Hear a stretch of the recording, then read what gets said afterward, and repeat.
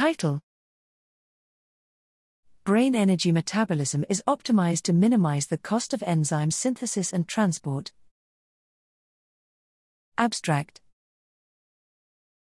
Energy metabolism of the brain is poorly understood partly due to the complex morphology of neurons. Here we used metabolic models that estimate costs of enzyme usage per pathway, enzyme utilization over time, and enzyme transport to evaluate a paradigm that suggests that brain energy metabolism is optimized to minimize enzyme synthesis and transportation costs. Our models recapitulate known metabolic behaviors and provide explanation for the astrocyte neuron lactate shuttle theory.